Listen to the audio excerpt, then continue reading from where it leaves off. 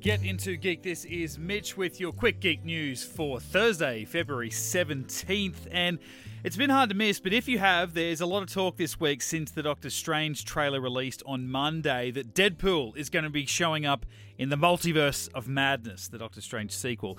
It's actually got nothing to do with the trailer either. The poster, of all things, is where all of this speculation is coming from. It's full of fun little surprises. There's a Captain Carter shield from What If. There's even some Captain Marvel logo action in there. But in one of the most impressive, zoomed-in, color-adjusted finds by the internet, there is seemingly the head of Deadpool with a finger over his mouth as if to make a shh, which would be so Deadpool and would be perfect for the type of image that it is if it's actually there. Now, based on the trailer and its dark, serious tones, using this movie as the platform to introduce Deadpool to the MCU, it does seem a little bit like the wrong fit. Now, of course, it is Marvel. There will be plenty of humor in Doctor Strange and the Multiverse of Madness, but enough to properly welcome Deadpool into the MCU amongst everything else that seems to be going on?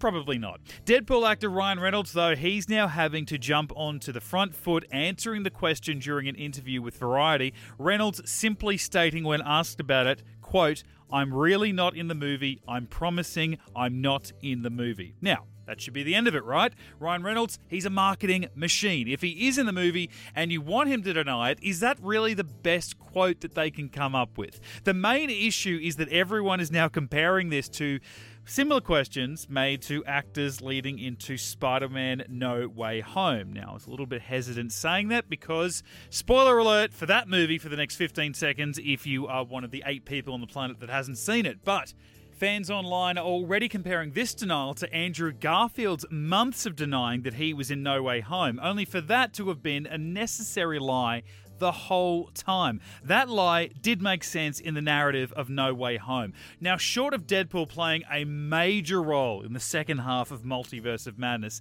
this might just be the most basic way of Ryan Reynolds saying no, and it actually being the truth.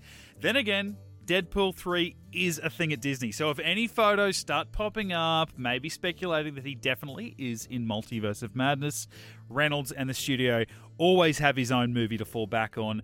Doctor Strange 2 is out May 5. Sticking with denials, director Matt Reeves has stated there is no R-rated cut of The Batman and that the upcoming film was always intended to be PG-13, or M, here in Australia. The narrative has long been that Matt Reeves told Warner Brothers that if he did not have complete creative control over the movie, he wouldn't want to direct it, wouldn't have signed on for it. So, for him to double down about the PG-13 cut being his cut, anyone really hoping for a later, more violent cut of this movie need to stop.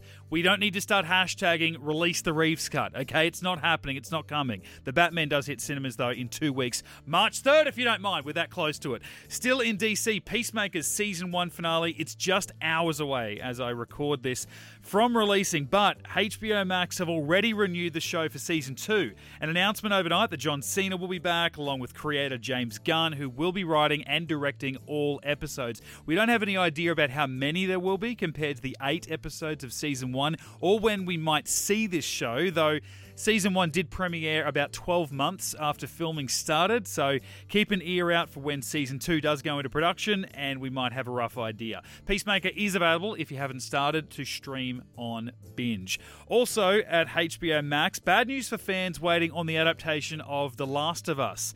It's still happening, don't worry. But while filming has been underway for a few months now, it doesn't look like we'll be seeing the show this year. HBO's chief content creator Casey Bloys stating what they have done so far is incredible.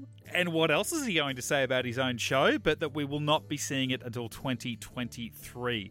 Amazon Prime has released the first trailer for Diabolical, an 8-episode animated series set within the world of The Boys. The episodes, which are described as fun size, run between 10 and 15 minutes only. You can check out the gory trailer online. The Boys presents Diabolical, which is the full title, starts streaming on March 4th. And of course, The Boys Season 3 is hitting our screens in June. And finally, some news on some of the updates to the Marvel's Avengers video game. The makers over at Crystal Dynamics stating that Nick Fury will feature more in further DLC to come, and the company vaguely hinting that some other changes to mission selection will be to, quote, improve the flow for new players to reduce frustration in the leveling process, and will create larger, more concentrated matchmaking pools for higher level players. Some other skins are coming, and there is a Thor Ragnarok inspired look, which is available as of today. That's all for your quick geek news. Thursday, February 17th, of course, the release date in cinemas for Uncharted. Get out there and see that now. And I'll see you tomorrow for some more quick geek news. Get into geek.